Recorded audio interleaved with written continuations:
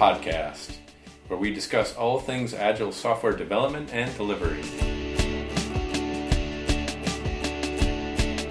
In our Too Long Didn't Read series, we provide short, practical advice on how to get stuff done. So don't expect deep discussions, but step-by-step, hands-on DIY advice that will make your life easier.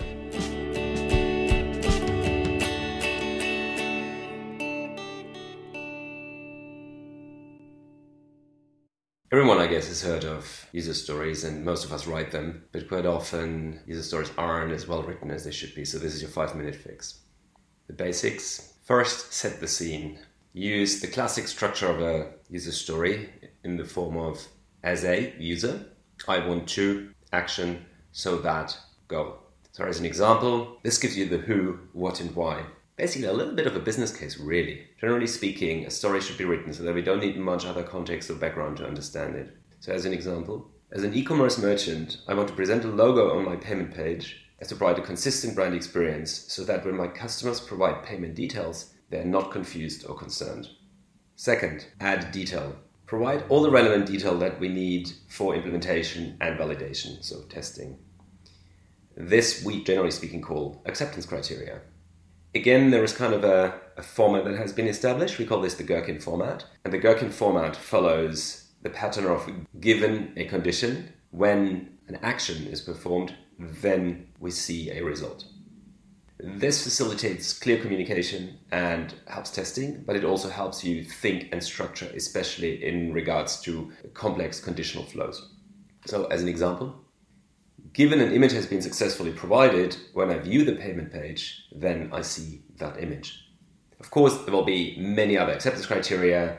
So given I have permissions, when I upload an image, then virus checks, format checks, etc. will happen. Given that the image is not in the right format, when the image gets uploaded, then certain exception messages are triggered, etc.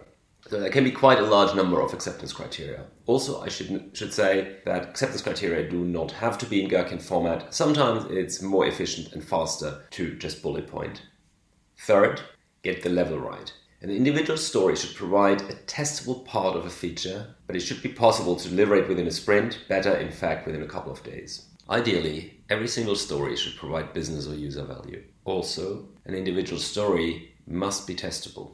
As an example, adding a database field doesn't really satisfy those criteria. However, being able to provide, store and retrieve information in some shape or form from a database does. So, your do's and don'ts. Do, iterate, start high level, work with user experience, developers, QAs to refine those stories right from the beginning.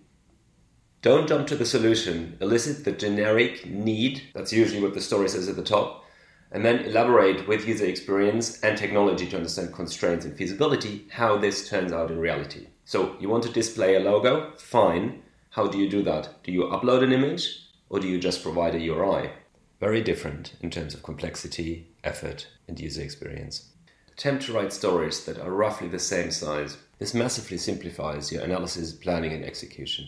Split stories in a meaningful way. So normally that means that a story is end-to-end. So user has a goal and that goal is completed and satisfied within that story. In some cases, where you have public-facing APIs and you have a front-end sitting on that API, you may want to consider splitting stories into back-end and front-end. But there are problems then that you may not realize the full business value. Keep in mind, a story should always provide some kind of business value. Another thing to consider is how you split your work across teams. You will want to enable multiple teams to work on the same feature. However, at the same time, you also want to be those teams as independent and autonomous as possible. So when you split stories, you need to consider that they should be self-contained, but at the same time, the bigger picture and the wider context must not be lost. We'll definitely talk about this in a separate episode at some point. Generally speaking, add as little detail as possible, but you need to put enough information in so that you and the team can deliver functionality in a reliable way. Depending on your team, this may mean a lot of formally documented detail, or it may mean very little information, especially if you have an established, mature team that you communicate with fluidly and frequently. So let's talk about the don'ts.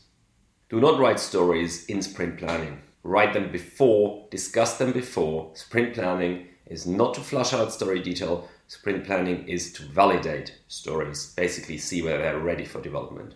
If your sprint planning, generally speaking, takes longer than I would say half an hour or an hour, you're doing something wrong.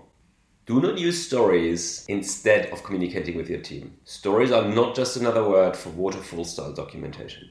Generally speaking, try to stay away from technical details in stories, although it depends a little bit on what your product or what your project is about. In some cases, it is all about technology, and then technical stories are fine. However, if you find stories like add database field XYZ, you need to be questioning whether the story is written at the right level. So do not make stories into implementation tasks. Have a look at our show notes and of course our blog. There is further information on user story writing. I hope this was helpful. Happy story writing!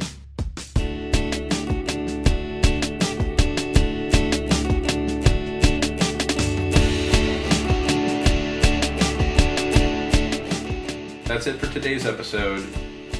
Have a look at our show notes with related information and details on how to get in touch at theburnup.com.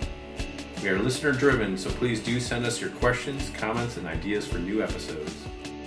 We're both practitioners and are happy to discuss interesting opportunities from consulting to coaching to getting involved in actual projects.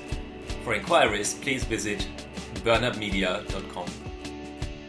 This podcast is produced by Burnup Media Limited under a Creative Commons Attribution, Non-Commercial, No Derivatives 4.0 license, which means you can share it as long as you give credit, but you cannot change it or make money of it. Until next time, thanks again for listening and have a wonderful day.